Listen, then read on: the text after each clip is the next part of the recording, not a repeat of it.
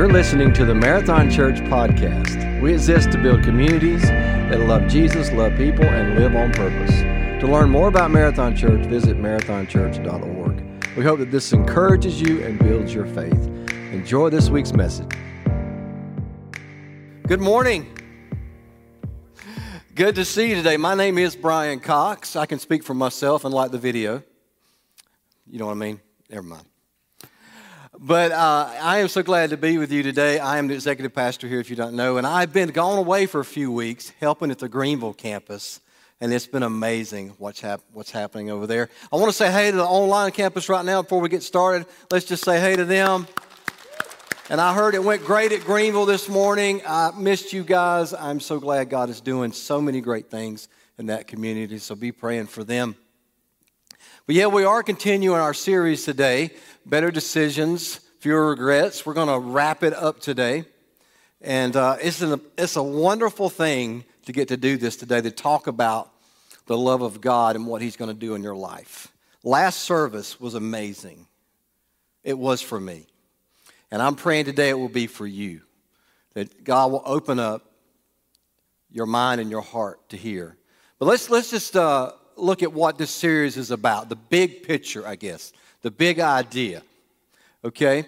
Good questions lead to good decisions. That's what we've been talking about for the last few weeks. We've went through many questions, and what we do, we find the right questions, and we ask the question first, okay? And then we answer honestly, which is very difficult for a lot of us to answer honestly, and then we act upon it. And see, I wish I'd have had this wisdom back when I was younger. I want to tell you a story about one of my regrets. Anybody got any regrets out there? If you don't, way to go. You made it. You know, we all have them. And I love telling this story. And it was back in 1980 something. I love to say it that way. My kids think it's from the History Channel. I'm not that old, okay? But I remember it, and back in those days, I was younger, okay? And not as wise. I think I'm a little wiser now, I hope. And I remember driving to work, and I had a white RX-7 Mazda. Anybody know what that is? None of you kids do. You can't find them anymore. If you do, they're worth something. But I had that, and I loved the car, I guess. And I drove into work, and my friend Tim, if you're watching, Tim, I know you're out there, had this amazing car. It was a blue Camaro, okay? And we used to love that. We just go cruising in that thing all the time. And I pulled up in the parking lot, and I saw that car. I said, it's time for me to upgrade. I need a new car. You ever done that? You see somebody else's car, and I need a new one. I feel like God is telling me to buy a new car. I just feel it. Yes, I hear you, God. Buy a new car. So I go home. I'm all excited. I think I'm going to do it. I'm working at Ingalls now in Powdersville. I'm making a killing, $150 a week. In those days, that was a lot of money. That sounds like I'm old, don't it? Way back then. And I'm like, I can afford it. I can afford a new car. So I go home. I say, Mom, I got this great idea. You know, I'm going to buy a new car. And I was expecting Mom to be really excited about it. She's like, are you crazy? That's a stupid idea. I'm like, why? What? Wait a minute. Hold on. She's like, you can't afford a car. I said, yeah, I can. I'm making a lot of money. She's like, well, who's going to pay for the insurance? I'm like, never thought about that. I guess you are. She says, no. If you get a new car, you're on your own. Okay? You're going to have to pay for it. I'm like, well, fine. I get an attitude. You know, Mom was always right. That's what I heard. I will find out later she was. And so I go to the dealership, and I'm not dogging any of you car dealers out there. I have many good friends that sell cars. You're wonderful people. You're amazing people. Okay? It's not about you. And I walk into the dealership, okay, and I see it on this rotating platform. and the sun shining in the windows, and it just sparkle every time it would turn. And then I hear the angels sing, hallelujah, buy this car. You know, I'm like, this is providential. This is what God wants me to do. This is going to happen. And this is what I saw. Beautiful Honda Prelude. 4-wheel steering. Man, whew, all the features. Big cassette deck. Don't know what that is? Okay. I think it's before CDs. I don't know. But it was an amazing car. I loved it. I wanted it so bad that I didn't even think about it. It was going to happen. You know what I'm talking about? The car salesman saw me. He looked at me. He goes, sucker, come on over here. Because he knew I was ready to buy, and I was going to buy. Nothing's going to stop me. So I go in, I sit down, and fill out the credit report. And, I had no credit because I had nothing. So it was an easy decision. So I filled it out, and he said, that's going to be $384.62. I said, that don't sound too bad. That's a month. Yeah, a month. For the rest of your life. For 60 months, 5 years of my life, I didn't even think about it. I got that. Because, I'm 20 years old, I guess. Something right in there somewhere. And 5 years isn't nothing, right? That's a long time, actually, for us when we're young. But nothing now. And so I'm like, great, I got it. I don't care. I can afford that. I'm making $150 a week. So I buy the car. I drive it off the lot. Brenda, my girlfriend, and, well, I should clarify, she's my wife now. She was my girlfriend then, okay? I'm going to blame her for me getting this car because I bought it for her so she could ride around with me. And I remember driving around that thing, and it was so beautiful, and I was so cool, and I was so bad, And I was that way for like 3 or 4 months, 5 or 6 months. And that bill kept coming in. I'm like, God, when is this going to end? Mama said, about 40 months. And I realized something. I never asked the right question. Can I afford this? I asked, do I want to be cool? And I made a decision without thinking. And it's one of my regrets, but I think what's cool about this for me and for God is that sometimes God takes those moments that we're pretty stupid, and I don't know if I can say that in church, but you know what I mean, that we shouldn't have done a certain thing, but God will take that and will give us wisdom. So now I feel like I know better, okay? I've learned a lesson. And we all have those regrets. You have those today. Maybe you've said something you shouldn't have said to somebody this morning. I did that already this week. I'm talking about love, and I've already broken the rule and lost my cool. You probably lost your cool on the way to church today. How many people would you call idiots in the car today? Be honest. Come on. You all did it. If you've been on Woodruff Road this week, you probably didn't say idiot. You probably said something else. But we all have things we regret saying, regret doing. It's our nature. It's who we are. Since the fall of man, it's always been about us. Did you know 1 out of 3 pictures taken in the world are selfies? And there's 93 million selfies taken a day. You think it's about us? It's all about us. So it makes it very hard to make decisions because we don't ask the right questions. But before we get to our 5th question, which I think is the most powerful question we can ask ourselves today. It's an amazing question that will liberate you and challenge you like never before. Before we do that, though, let's just review some of our questions through the series. The integrity question. Am I being honest with myself? If I was honest, I wouldn't have bought that car. Okay? Am I being honest with myself really? Or are you really stopping and thinking about the decision you're about to make? I find it's very easy for me to tell you how to live, but very hard for me to lead myself. The hardest person to lead is the person in the mirror, right? We have to be honest about where we are in your life right now. Think about it. Think about where are you in your life. Maybe you're about to go to college. Maybe you're about to get married. Maybe you're about to get another job. Maybe you're about to date something or someone. I should say someone. What decision you're about to make. Be honest about it. Okay? Second question, the legacy question. What story do you want to tell? What story do you want to tell? Do you want to be the hero or the villain in your story?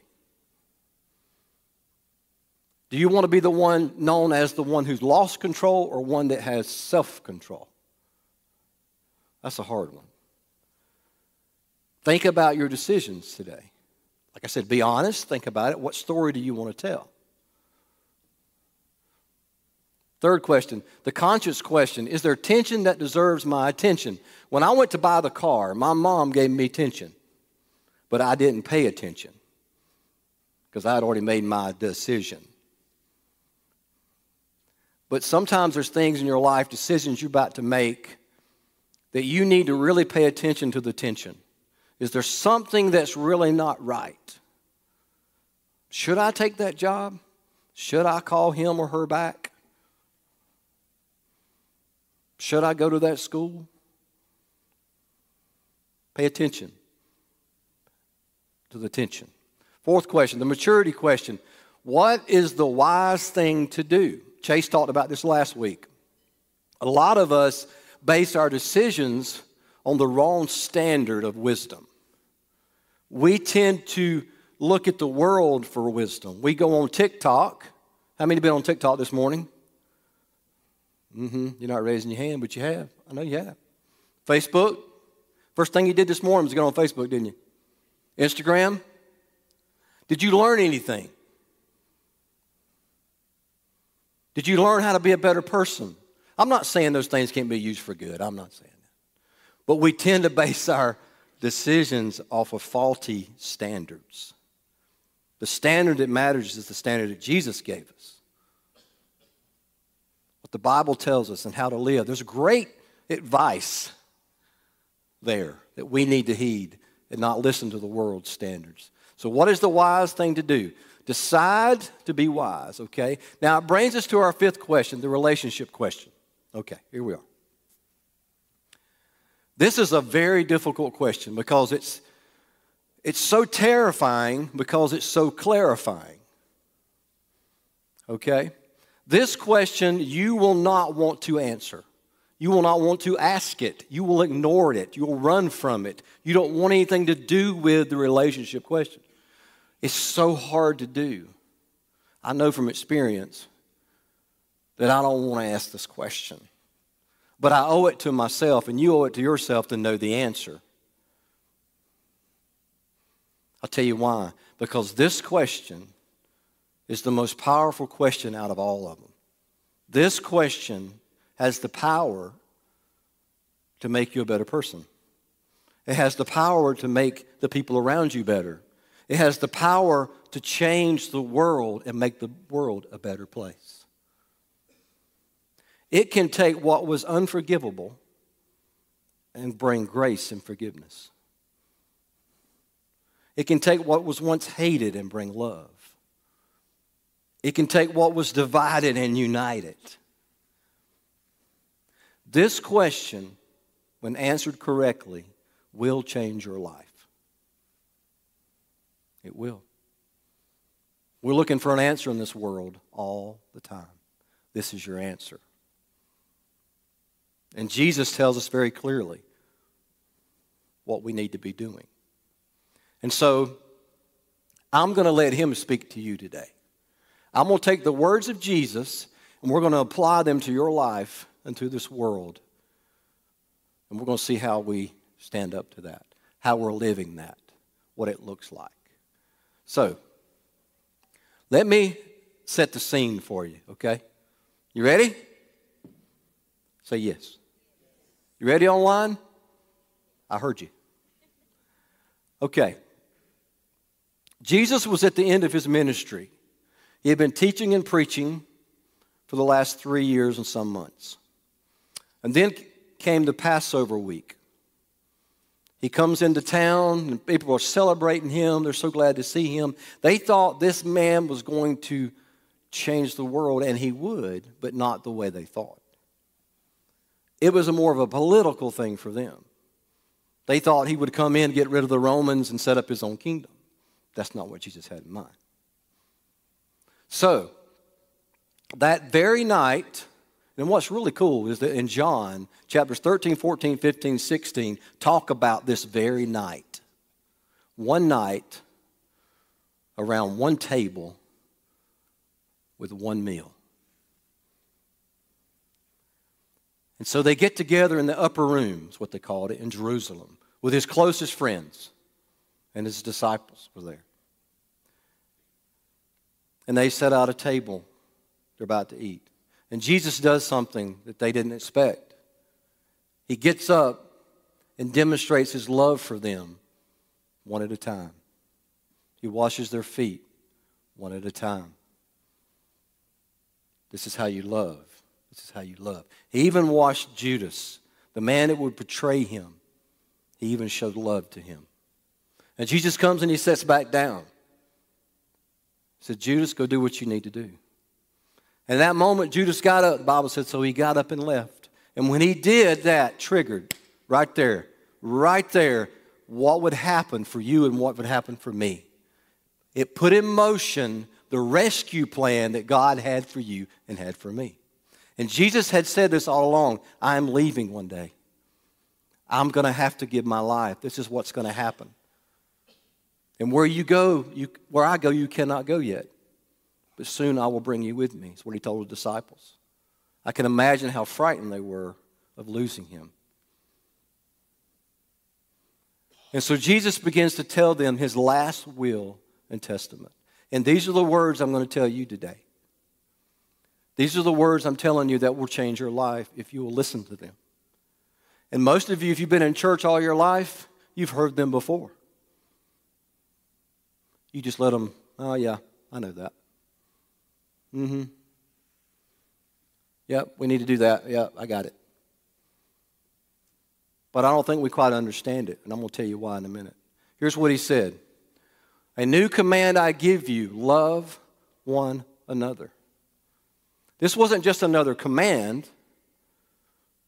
This encompasses all commands. We always seem to want something deeper when you come to church, right? You come in and you hope I'm going to give you some great Hebrew or Greek or maybe, something you've never heard before in your life, and you come in here desiring that. That's okay. We want deeper because we've never seen a man beaten to death.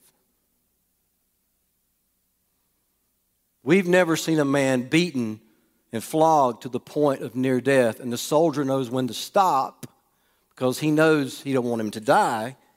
He wants to inflict as much pain as possible. You see, John, Matthew, those guys, they saw it. They saw it firsthand. They saw the love of Christ lived in front of them. We have not seen that. So this verse doesn't mean as much to us because we don't know what love really means. We tend to, he said, a new command I give you. Why would he make it a command or a rule? We think love is like this. Okay, let me help you. We think love is a feeling. We think that, all of a sudden it happens. It's Valentine's week coming up, right? We think it's about kisses and chocolate. But it's not. It's not a feeling. Jesus didn't ask us to feel something. He asked us to do something. And that's what we got to understand. It's not a feeling. It's something we do. Now, he went on to say how we do that. As I have loved you, so you must love one another. Jesus sets the standard for love, okay? Our standards, like I said, is how many hugs or kisses. Okay, I heard this the other day. The longest love letter in the world, written by a man named Marcel Delacour, said that right. in Paris, 1875. 1,875,000 times. You say, oh, that's romantic. That's great. But don't get too fired up. His secretary actually did it for him. And then, what do you think the longest kiss is? Anybody want to know? Of course you do. Okay, a couple in London, July 5th, 2011, 31 hours and 30 minutes. That sounds pretty gross, don't it? You get a mint in that. You know, I'm thinking, that's crazy. But we measure our love. That's our standard. Jesus' standard is much different. His standard was sacrificial love. It was a love that he gave his life for. He said, no greater love than a man has than he lay down his life for a friend or his enemy. He said, that's the standard of love that you need to understand. So he commands us to love. This is how we do it, like he has loved. Then he says, by this, everyone will know that you are my disciples if you love one another. By this, if you look at that word, it's the pronoun, what they call a demonstrative pronoun. It means this specific thing, this one thing that you do will show the love to the world. John wrote this later. He would say, no one has ever seen God, but if we love each other, God lives in us. And his love is brought to full expression in us. What he's saying is, no one has seen God. You know how people are going to see God? If you're a Christian, you're in church today, how are people going to see God? By the love we have for one another. He's saying God is invisible. He's almost given the world the permission to judge the church. How are we doing, church? Are we loving? Are we fighting? I'll be honest with you, I see more fights than I see love. I see more gripes about, carpet and lights and music and paint. Got real quiet. Are we loving like Jesus? See, that's what the world needs to see. The world needs to see us loving one another or they won't find God. It's very important that we understand this. In fact, John, in his later years, John that wrote John in 1 John, he was there that night with Jesus. And he was a pastor of a church in Ephesus. And he preached there for years. And he got so old he couldn't walk, so they carried him to the church. And he would speak. And then he got older and older to where he couldn't even speak anymore. He could only say one thing. So they take him, and he'd say, little children, love one another. So, that was it. Wouldn't y'all like that this morning if you came in and all I did was say, little children, love one another. Thank you. Y'all have a great week. Y'all be like, that's great, Brian. It's the shortest sermon ever. You'd love it. But they kept doing that. They kept taking him. He kept saying that. And one of his disciples said, why, John, do you keep saying that? And John says, because Jesus commanded us. He said, little children, love one another. And if you do this, it's enough. If we do this, it's enough. See, how do we show we love others? Maybe you have a bumper sticker on your car. Anybody got bumper stickers that says, I love Jesus? Honk if you love Jesus. Probably not. I love bumper stickers, but you better obey the traffic laws, okay? And don't put your hand up. Don't give the sign. Y'all know what I'm talking about. Yes, you do. Or maybe I've heard this too. I love the Bible and I study the Bible and I can quote every scripture and my vast knowledge of Hebrew and Greek, I could tell you so much, Brian. You want to know something? Hope this doesn't offend you. Nobody cares.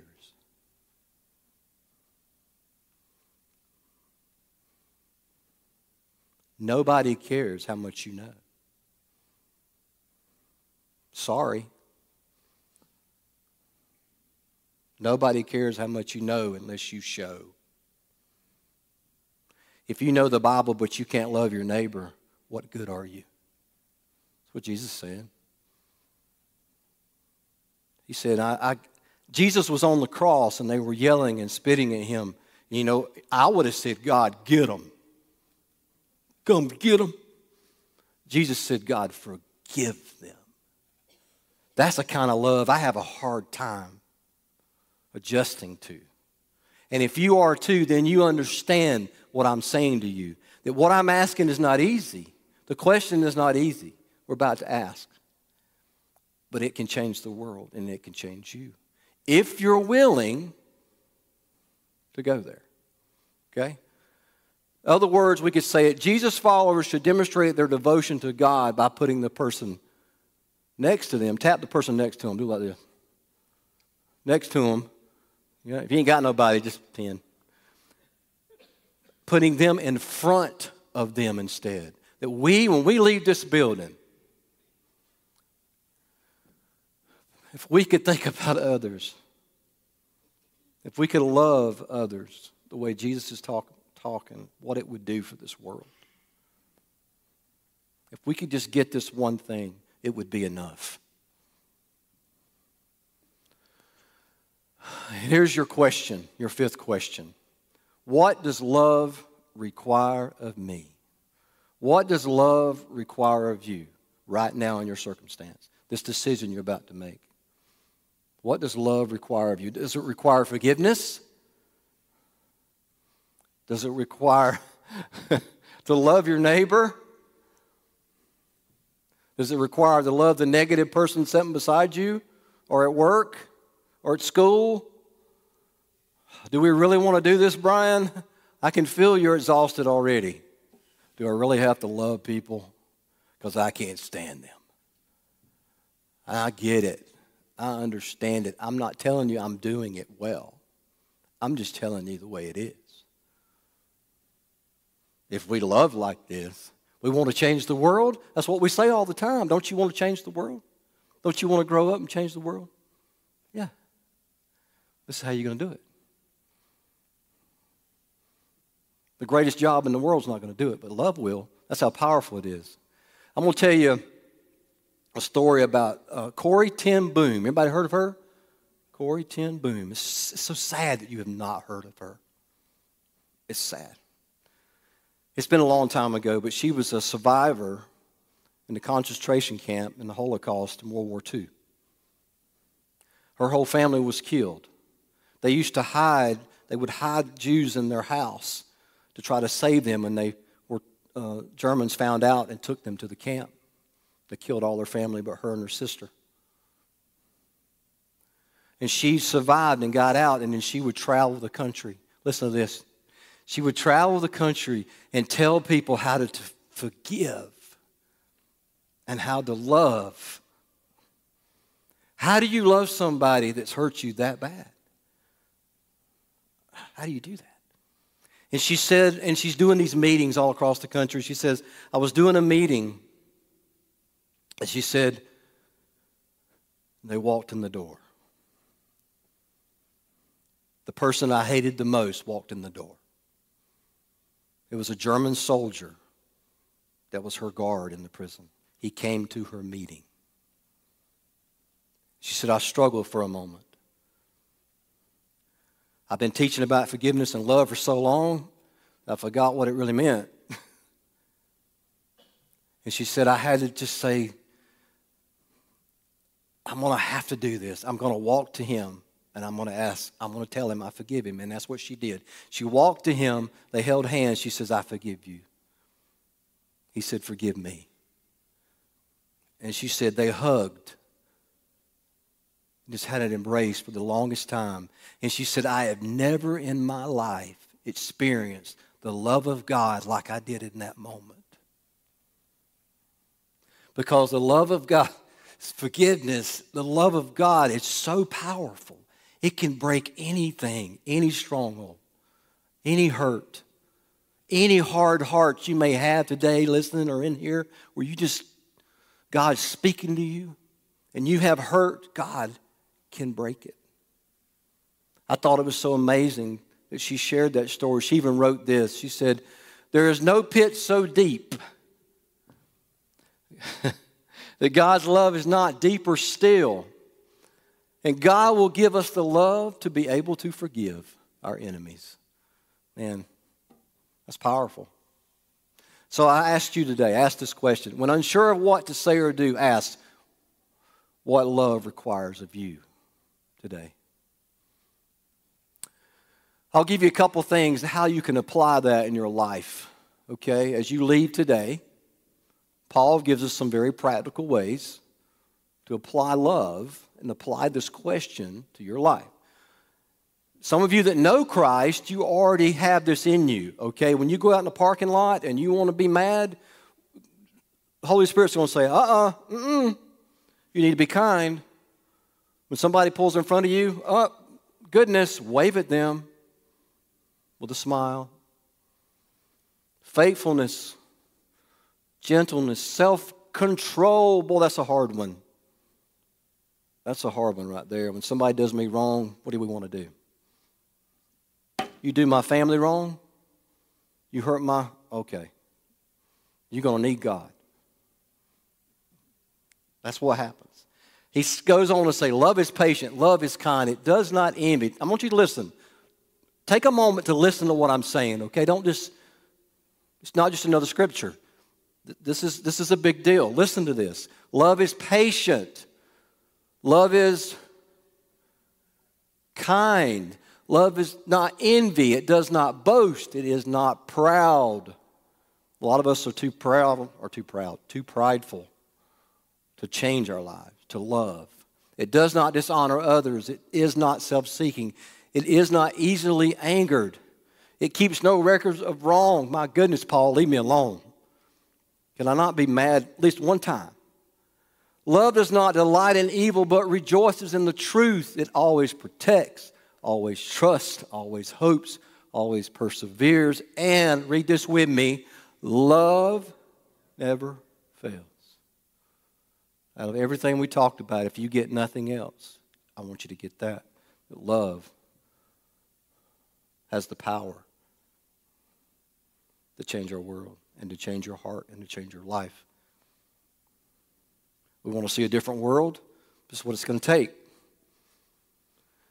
So I asked this question, what does love require of me? I've had to ask this question, and I had to ask it a very personal way a few years ago. Kyle, if you want to bring the stool out, if you guys want to come up. I want to share with you a very personal story. I hope you don't mind. I really do. Hope you won't judge me too hard. Promise? Be kind. Well, it's not by accident I'm teaching this message, I don't think. I think for me, I've had to learn the hard way like some of you are learning. And I still, every day, have to learn to understand that the love of God is the most powerful thing in this universe. For me, a few years ago, take you back there, 2015, I had a moment in my life.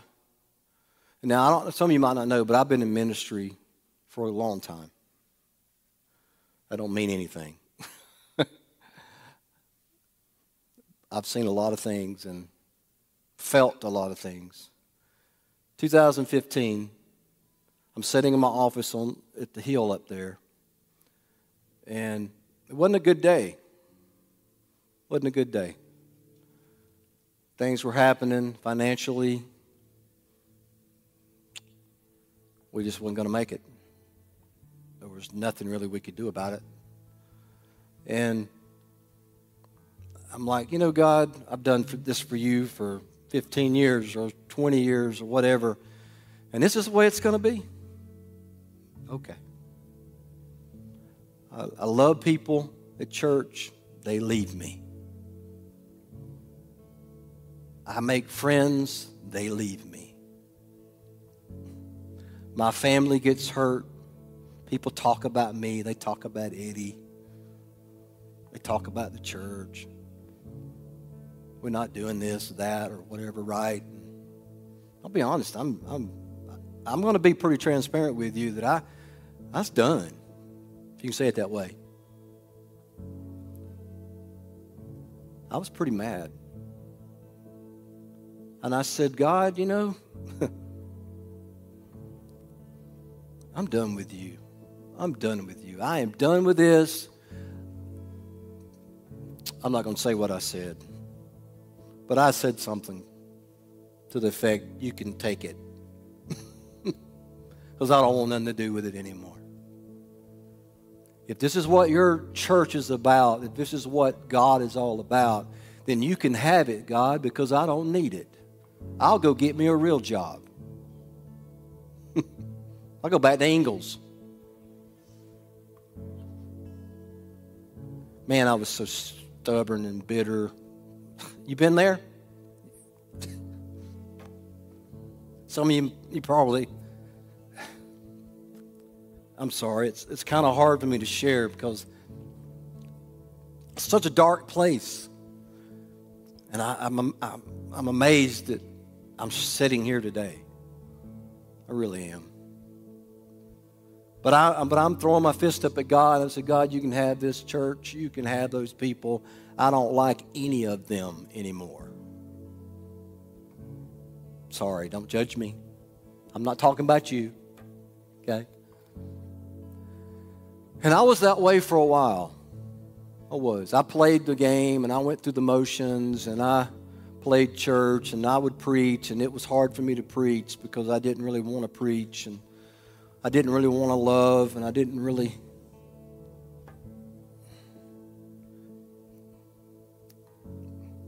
I don't know, it really was hard. And I guess you got to get to that point in your life where all you have is God. There's nothing you can do. You can't change it. You can't fix it. You can't put a plan together or a budget. You just can't fix it without God, and that's where I got. I look back on it now and I think that's exactly where God wanted me. But there was one Sunday, never forget it. I'm about to walk out to preach. And it's like, all of a sudden, you know, you come to your senses for just a moment. And God's like, have you forgotten what I've called you to do? I'm like, okay, what is it, God? What do you want me to do? I want you to show them the love of Jesus. He said, because Brian, if you quit today, if you give up today, if you make the biggest regret of your life happen today, many people will miss out on hearing about me and my love for them. He said, I need you to get over yourself. I need you to show them how much I love them. Because thousands of people need to hear the word of God. They need to hear that Christ loves them. They need to hear the unconditional love that He has for you, has for me, even though I don't have it all together. And so from that moment on until today, I'm not saying I've made it. I'm not saying I'm perfect. I still have a problem loving some of you. But I know one thing. Love will change you. Love will liberate you. I was able to forgive people I never thought I ever would forgive. And I share this all the time. If you learn to love, you'll be free. If you want to know freedom, learn to love. It's the greatest thing ever when I can love my enemy. And I've learned that.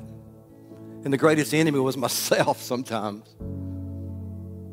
That's what I'm telling you today. Maybe some of you in this room or watching online, you're on the edge of your seat of making the worst decision you could possibly make. On that regret of maybe leaving your home, or I don't know what relationship you're dealing with. But there's one thing I know you cannot say no to today, and that's the love of Jesus. And He wants more than anything for you to know that this morning.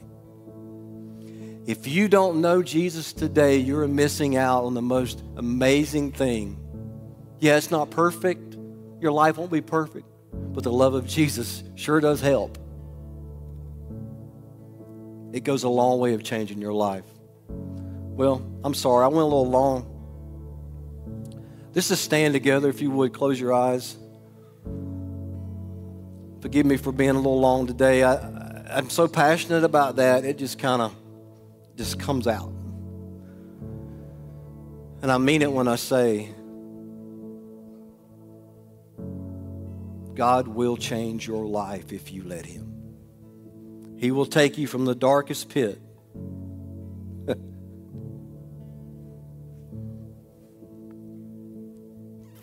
If you bow your heads, close your eyes. Father, I know somebody in here, or watching online, or listening to this later, they need you so bad. I pray now that you would just begin to reach out your hand. Show them your love wherever they are. Speak to their heart. Embrace them with your love today. Wherever they may be, God, help them find that love that will free them, that love that will bring forgiveness and bring hope. Now, maybe you're here today or you're watching online. If you've never accepted Jesus Christ, I'm telling you, don't miss this opportunity. It's the greatest decision you'll ever make, I promise you. It is. It'll change your life forever. There's nothing like Jesus in your life. So if you'd like to accept Christ today, I'm going to give you a chance to do that online or in this room. I'm just going to say a prayer. And all you have to do is just pray it with me. It's that simple. And the love of God will change you, make you new. If you'd like to accept Christ, I just want you to pray this with me. Say, Father, I am a sinner. I ask that you would forgive me of my sins. I pray that you would come into my heart and save me. Make me a new person. I believe that you died for me and you rose again and you took away my sins. Thank you so much for loving me. In Jesus' name I pray. Amen. If you were encouraged by today's message and made a decision to follow Jesus, be sure to let us know by connecting with us online at marathonchurch.org. If you haven't already, be sure to rate us and hit subscribe on iTunes, Spotify, or wherever you stream your podcasts. To experience more messages, videos, and live gatherings, visit us at marathonchurch.org or download the Marathon Church app. Thanks for listening to the Marathon Church podcast.